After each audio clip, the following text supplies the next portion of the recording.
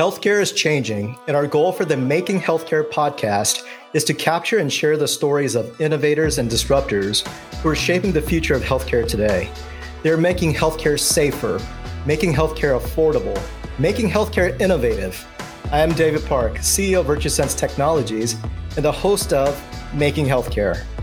Today's guest took a unique path to leading healthcare. Dan DiStefano is a former television writer whose credits include Fat Albert, Alf, G.I. Joe, and Teenage Mutant Ninja Turtles. He is now the administrator of Burlington Convalescent Hospital in Los Angeles and the author of Where's My Mother's Leg?, a dark, humorous novel about life in a skilled nursing facility. Welcome to Making Healthcare, Dan. Good morning. And yes, it's terrific to be here.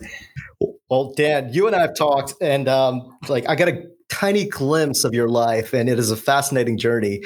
And I'd like to start off by, where it all began. Just where does the name DiStefano come from? Oh, it's an Italian name. My parents were like part of the immigrant rush at about 1900 that came on over my grandparents. And that's another interesting thing.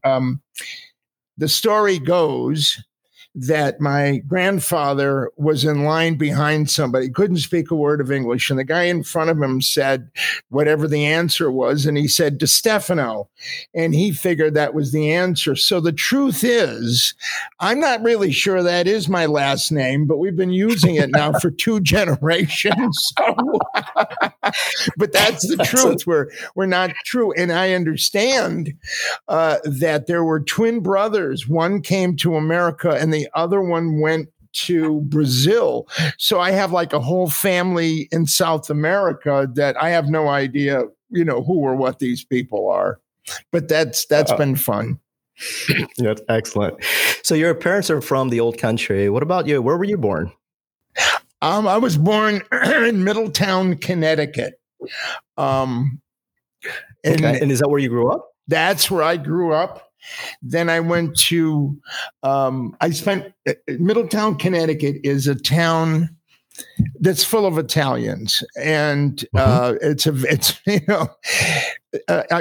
I'm going to digress for a second here. Barnum and Bailey was stationed in Bridgeport, Connecticut. That's where they wintered. And he went around the world looking for interesting people to put in his show, like the little midget and the bearded lady and whatever. And there was a man named Frank Lentini, and Frank had 3 legs. And this is the truth. You can look it up. And he hired Frank, Barnum and P.T. Barnum hired Frank to be an attraction. Middletown is not about 50 miles from Bridgeport. He came to Middletown, settled, little by little brought cousins, relatives, friends over. And there are more people from Melilli, Sicily in Middletown than there are now in Melilli, Sicily. So that's how my family got here. So tell me more about your parents. What did they do while you were growing up in Middletown, Connecticut? My mother was an assistant in a high school where I went. My father was a plumber, and I grew up in the 50s when you didn't have a key to your house, and it was a very different world. Some things were better, some things were not as good, but it was the Beav and I, if you know about the Beaver, he and absolutely. He and I had kind of the same lifestyle, and the world really didn't change until John Kennedy was assassinated, and that was the first major change in the world that I saw. Okay, so you identify yourself with the Beaver, and you grew up in the 50s. What are some of the more vivid childhood memories that you have? The next book that I'm writing is about growing up in that time, and I was put in charge of my sister. She was 3 years younger than I was. And it was growing up in the 50s was kind of nice because you knew everybody. And the town I came from was about 40,000 people.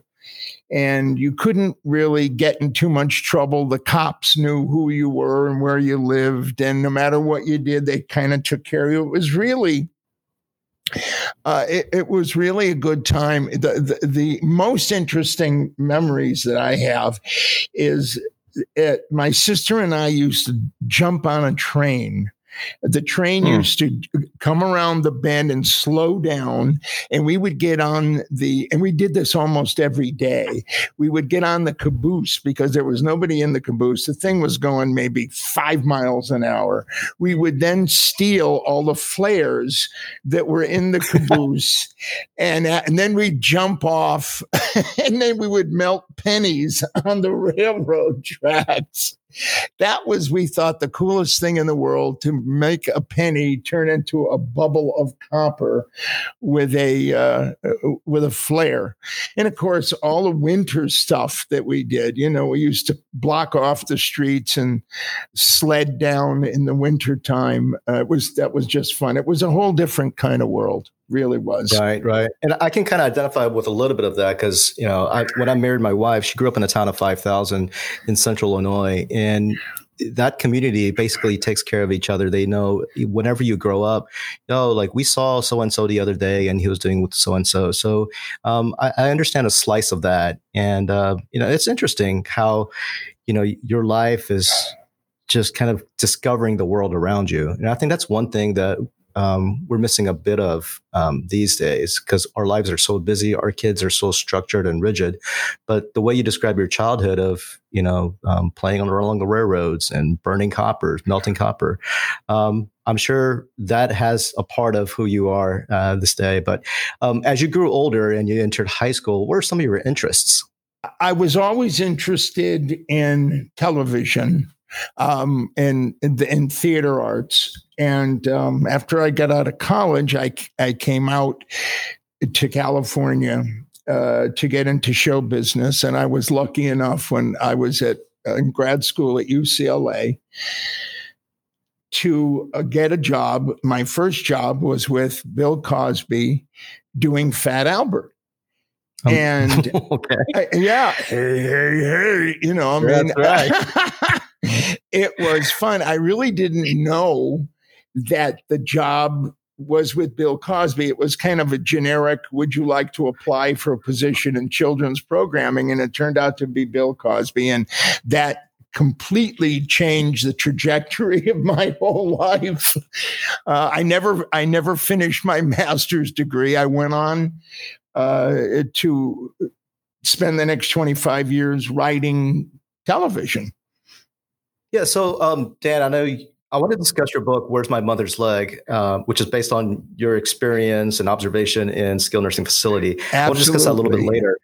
But, what can you share about your time in the entertainment industry that's humorous or anything that's like, oh, I did not know that, something that our listeners would enjoy? When I was writing Fat Albert, this is a long time ago, the way we would do it, I was the story editor on the show. And we would submit the stories that Fat Albert was going to do for the next season. And they had to be approved by the CBS executives. We then submitted a story because somebody's relative had died. And we said, why don't we have a show where Fat Albert deals with death? And that was, oh my God, you can't do that. Well, let's try it anyway. So we went to the meeting, and I'm not going to mention any names, but there was a lady that was in charge of our division. And I would have to go speak with her about whatever it is we were going to do or try to do. And she used to smoke cigarettes that were clove cigarettes. And she was very high stylish and very this and very that. And I remember saying to her, we want to do a show where Fat Albert and company have to deal with somebody dies.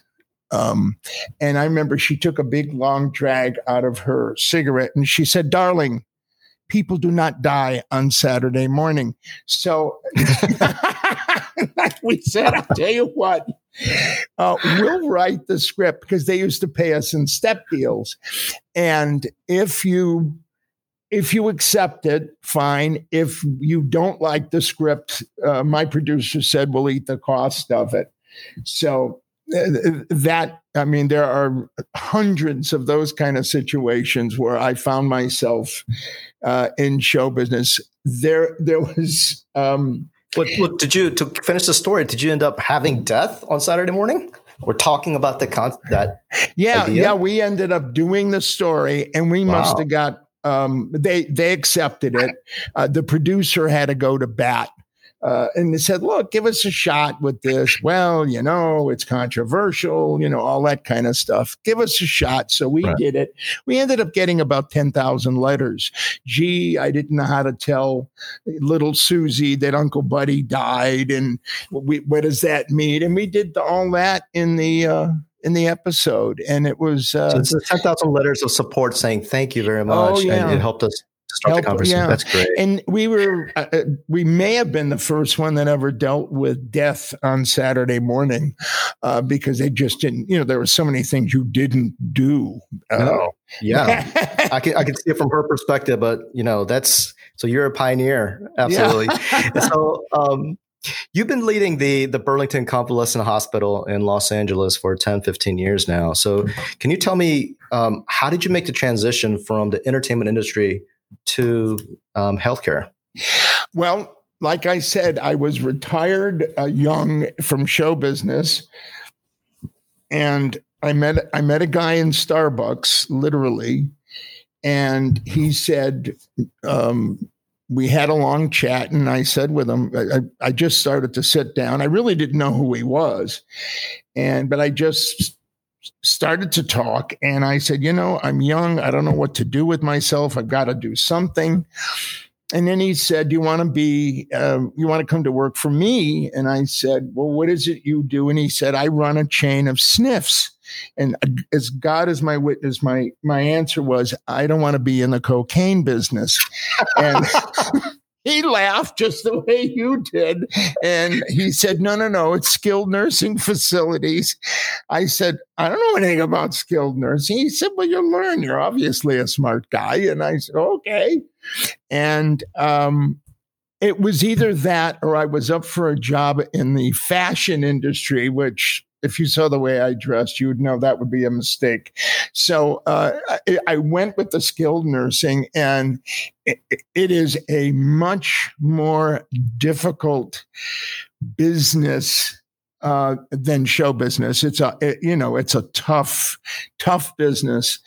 From the human end of it, I've in show business, they hate your work or they love your work, but we're dealing in life and death in the nursing home business. It's tough, but I got in it and I've been doing it now 15 years, and it's a very rewarding situation. It really is. Excellent. Well, tell us about Burlington Convalescent. Burlington is in Koreatown in Los Angeles. Korea. All right. For your listeners, I'm Korean, so. And we call it K-Town out here. And it is in the heart of the downtown area, if those are folks that know the Los Angeles area. And of course, we have a homeless population that is out of sight, So most of my patients until recently have been homeless folks. And we would take them in, the way it works in skilled nursing is you don't take them in off the street. They go to an acute hospital first. They're diagnosed with a reason that they have to go to skilled nursing. They come to skilled nursing, and there they are. For a lot of skilled nursing facilities, like the one I ran was before this one was Beverly Hills Rehab. And I used to say it was the place the movie stars went to die, but it was a very different clientele. But when I went to Burlington, I dealt with people that, had no homes. They were the bottom rung of the ladder, and it's been it's tough, but it's a very rewarding situation personally for me. How do you think that we can provide housing and care for those people who are like a third of our population that you mentioned? What's the solution? Depending on the acuity of the patient, there can be an interim step. And I think that's primarily what's going to happen. There's going to be, right now, there are the acute hospitals, then there is skilled nursing. I think there is another step below that right now. There is, but you have to pay for it out of your pocket. But I think the government is going to have to come in and provide this kind of situation. I know in Los Angeles, they're always talking about, we're going to build housing for the homeless people. I'll be 150 years old before that happens. It's just it's too much of a political football to deal with. So I think just like the economics of the acute hospital kind of invented skilled nursing, because we do everything but operations, and I don't have a subacute unit, but I think eventually there's going to be people in subacute, and those usually are people on trachs and hardcore dementia people that can't function on their own. But the people that can and just have some limited disabilities, I think there's going to be another step below. And of course, the best solution is to get them home if they have one. But for the folks that don't have one, we're it. Okay.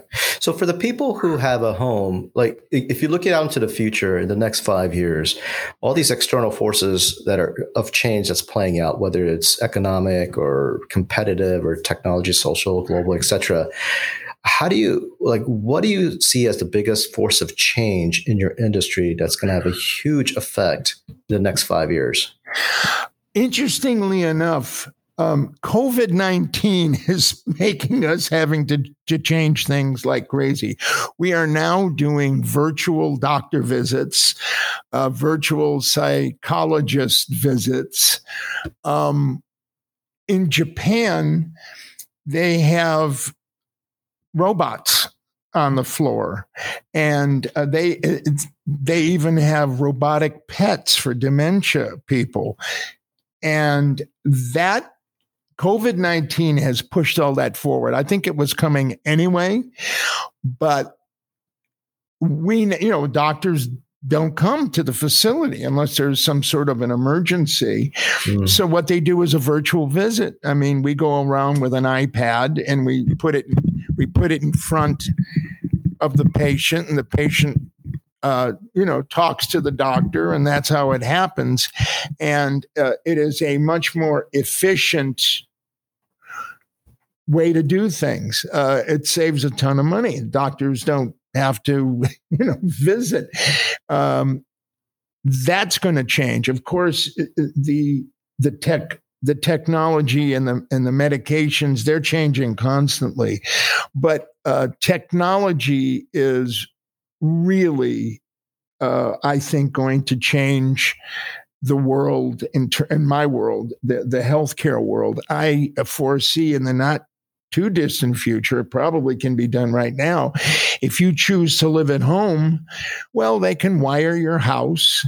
They can look at you in every room to see if you fell down or whatever you need. You can be wired up so that they're monitoring your heartbeat and your sugar level and all of this kind of stuff. And just like you do with your house, you can check on the babysitter and all that. Well, that is an inevitable reality for the healthcare industry, especially for folks that can be home and that have a home. In addition, the sidebars to that.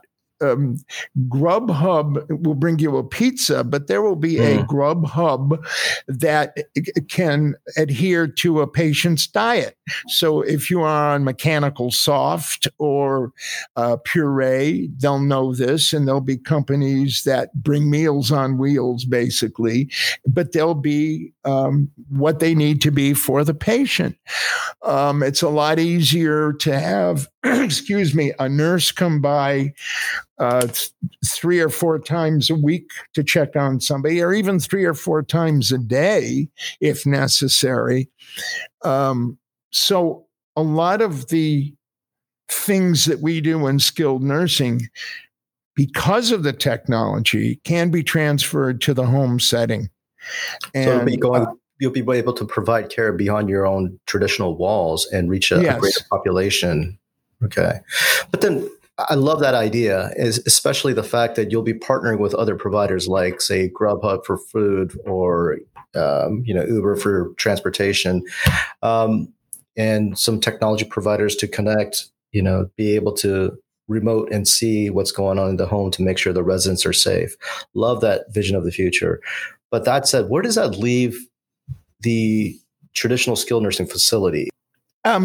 There will always be a need for patients that, first of all, are, have advanced Alzheimer and dementia that need 24-hour care. There will always be a need for people on, subacute that are bedbound, that can't breathe on their own, or that have certain difficulties that do not allow them to be in a safe environment in their home.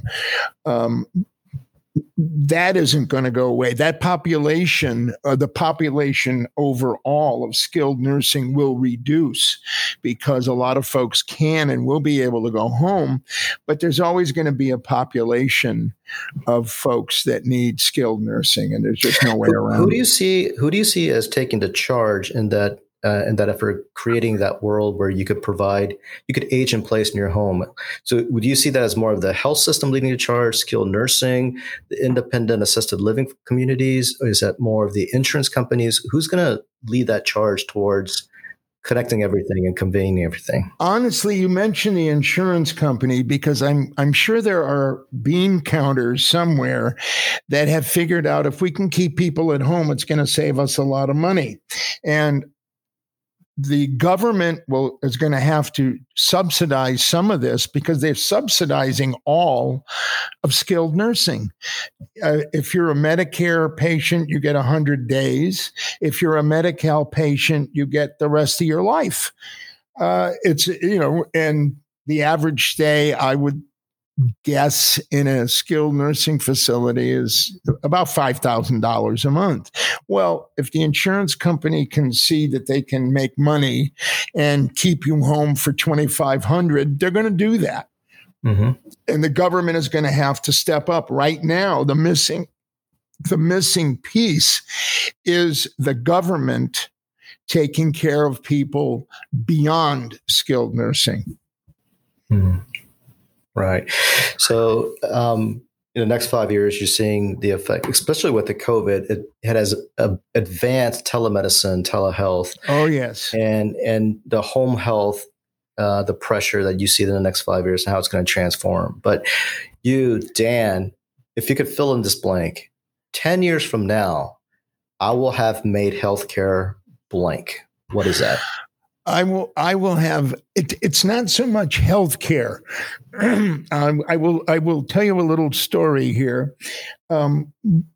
When I first got into this business, there were patients, but when you're in skilled nursing, I think at the acute hospital, you go in, you have your heart transplant or your kidney gets fixed, and they take care of you for a little bit amount of time, and then they ship you out.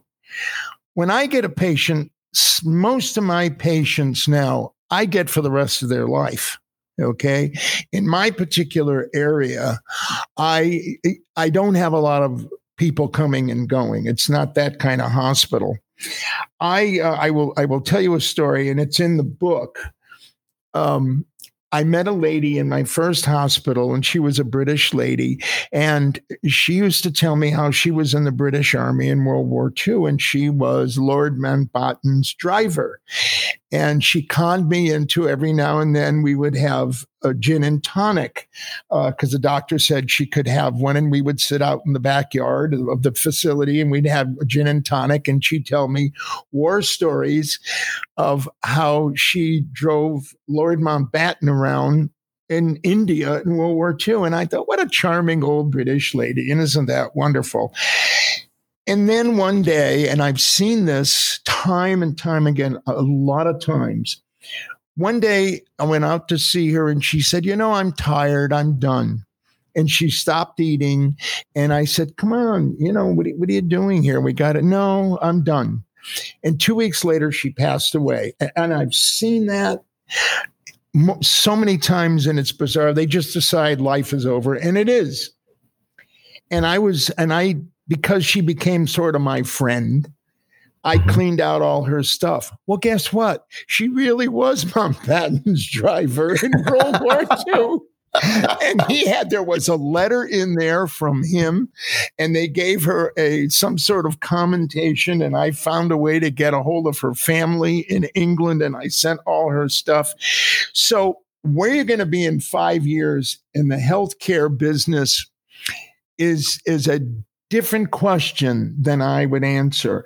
Your mother is there at the beginning of your life. And for a lot of people, I'm there at the end. And how I treat the individual people is the average stay, I guess, in a skilled nursing is 18 months, and then people pass on. That 18 months is, whether it's now or 5 years from now, I want that to be as good an 18 months as it could be, because usually most of us, we spend more money on healthcare in the last 2 years of our life than we do the whole rest of it. And like with this lady, that little gin and tonic, she so enjoyed it. And there are a lot of those kind of stories where it was me and nobody else. She had no other family, was never married, never had children. So I became her family. And if that can continue, at the end, one of the things right now about COVID that I think is so terrible is people are dying and they can't see their family. The hospital won't let them in. And so they die by themselves. And there are plenty of nurses that are holding their hand of people that are passing away. And they have to be the surrogate for you leaving this earth. And I can't speak for you, but when it's my turn to jump off the planet, I hope I have somebody there waving goodbye, So that's where I see healthcare in my particular aspect going, because I'm not going to invent the latest whatever or create a new drug. But but Dan, what you're saying is very important, because you're providing dignity and humanity for our older people, right? Yes. So, and that's amazing. The story that your friend told, where we all lead amazing lives. We may not realize it, but there are moments of. So we all lead amazing lives, and you were able to discover that. And I think that's one of the things that we want to do here. We don't need to share those stories, whether it's your story or your friend's story that's told through you, right? Because we all have a role here while we're here on planet Earth. And I think it's to help facilitate that community and enriching everybody's lives. So I think, well, thank you very much for providing that service that you do. You're welcome. Let's talk about your book. Where's My Mother's Leg? Okay. Tell me the inspiration and share one or two tidbits. The title, Where's My Mother's Leg, is what a woman said to me. I mean, everything in the book, even though it's a novel, I will have to put the disclaimer here. None of it really happened, but all of it really happened, One day, a woman came in to me and she stood akimbo and she looked at me and she said, "Where's my mother's leg?" And I, just like in the book, I said, "Isn't it on your mother?" And she said no. And we then found out that when we sent prosthesis to the hospital, which is what happened, we sent her out to the hospital usually loses the prosthesis. So after losing a couple, we decided don't send them.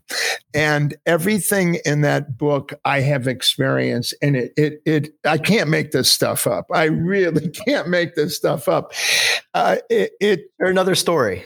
Yeah. When I first got to the building where I am now, this is 10 years ago, that one of those first days, I went into my office and there was a naked guy sitting in my chair going through my desk that I hadn't even gotten to yet. And he was quite, he said he was the general manager of Post or General Mills, and he was in charge of Cocoa Puffs. And he's sitting there buck naked, and on the floor are all his paraphernalia, his clothes and under the clothes and all this kind of stuff. And I thought, how am I going to do this? And I remember he was going through my drawers, just like it says in the book, and he found a pair of reading glasses, and I hadn't even got settled yet. So everything in that book, which is, I hope, hilarious. I've gotten very good reviews on it, and people say I laugh out loud when I read it. But that's what I experience. And you can't make this stuff up. But I had fun writing the book. And the best part I thought I was done with Ned. Ned is the protagonist in the book. But when COVID-19 started, I thought, I have to. This is too rich a territory not to mine. So the next book is going to be a very COVID Christmas. As we close up the podcast, I want to close with the, you're an author. I like reading Malcolm Gladwell because he does research into social sciences. He wrote a book called Blink, which essentially says that often your gut feeling or your instant judgment is more efficient than your conscious deliberation. So let's put your blink instincts to test. All right, Dan? So whatever first thought that comes into your mind, just answer it, please. All right. What would you say is your chief characteristic? My chief characteristic, I hope it's empathy, because in the job that I have, that is absolutely a key. What do you appreciate most in your friends? That they're there, especially now that they're not. It's lovely talking to somebody on the phone, but it's not like giving a hug to somebody. It's not like meeting them and, hey, let's go do this. And the world now is lonely. I've become a gardener because instead of going out for breakfast on Saturday, I, grow tomatoes. It's not the same. It's not the same. What is your idea of happiness? I used to think happiness was the absence of pain. Now I understand that happiness is something that you have to generate in yourself, regardless of the situation. We are living in a terrible world right now. We really are. This COVID, especially my end of it. I mean, I deal with death and dying every day with this COVID thing. And I have to find a way to be happy. And what I do is, look at the bright side of life. And there is always the bright side of life. There is, a 90-year-old woman who survived, 2 months on an incubator, and a ventilator. And and so you have to say yes. I don't try and answer the great questions of life, the why COVID, why me kind of questions. Happiness is kind of, you're in the moment, live in the moment, and find the joy of the moment, regardless of what that joy may be. Lovely. Conversely, what's your idea of misery then? Well, misery is adopting all the badness around you and taking it in. I mean, if when that lady from public health said to me, you have to get body bags, I mean, at first it just rattled me. And then I realized, well, from her perspective, it's something that has to happen. If I dwelled on it, because I know people that just couldn't keep going in skilled nursing and they've quit because it's just too heartbreaking now. And in lieu of that, I say, no, we're doing something that's important. I'm not gonna look at the bad side. I'm just not gonna do it. And I don't. I'm here with you doing a podcast. I've written a book. I'm writing another book in the middle of this horrible disease that's swallowing up the whole country. But there are things I have no control over. Right. And to dwell on them, what for? I'm going to control the things that I can control and push the things that I can't control out of my life. That's a great philosophy, because also in business world, there are things that we need to focus on, and we can only control what we can control and not really wallow in the other stuff. So aside from Ned, your protagonist, who's your favorite character in fiction? Oh gosh, you mean in all of fiction? Books, movies, fiction, anything. Oh, well, it's got to be Bruce Willis in what was the one where Nakatomi? He was like the greatest character. Yes. I must have seen that movie 500 times, and I love it. It's just wonderful. He had such a terrific attitude.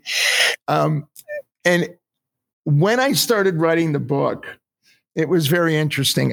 There's a movie I love, even though it has nothing to do with me, but I love the movie. It's called Michael Clayton. And George, what's George's last name? I forgot George's last name, but he's the protagonist of Michael Clayton. And he's a very dark, grim character. And then about 75, 80 pages into the book, I fired George Clooney.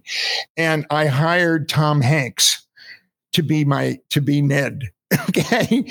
And when when you're writing a book, you're the producer, the director, you're everything. And when I hired Tom Hanks, I thought, I like this book much better. It is not a downer; it's an upper.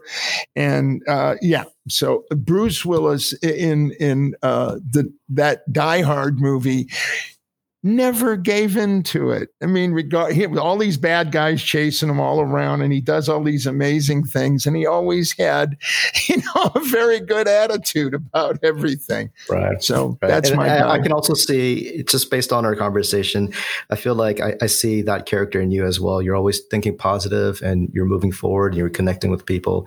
So the final question I have for you is, what life lesson would you like to share with the next generation? Ooh.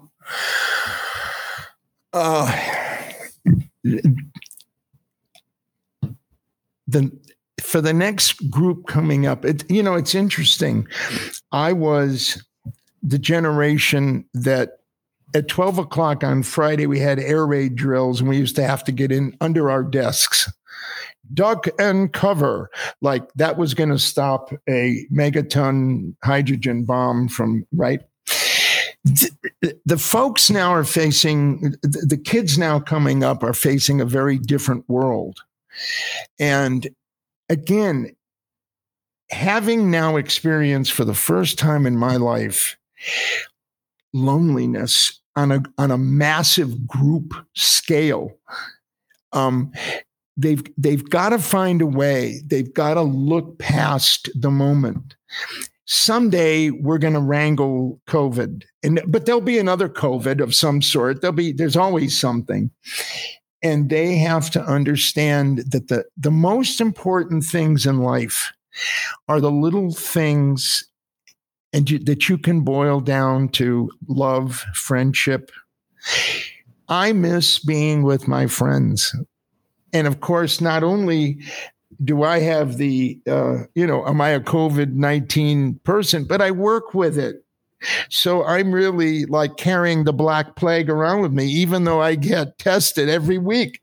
But still, we don't see each other and we talk on the phone, but I can hear in their voice something's missing. And I would say you cannot have enough connection to other people. Do everything you can to understand the other guy's point of view. Don't be judgmental. Understand that all of us have a story to tell. We all have bizarre backgrounds, or we don't. And try and see the world from that point of view. Respect people, respect yourself, and give a little slack to everybody you meet.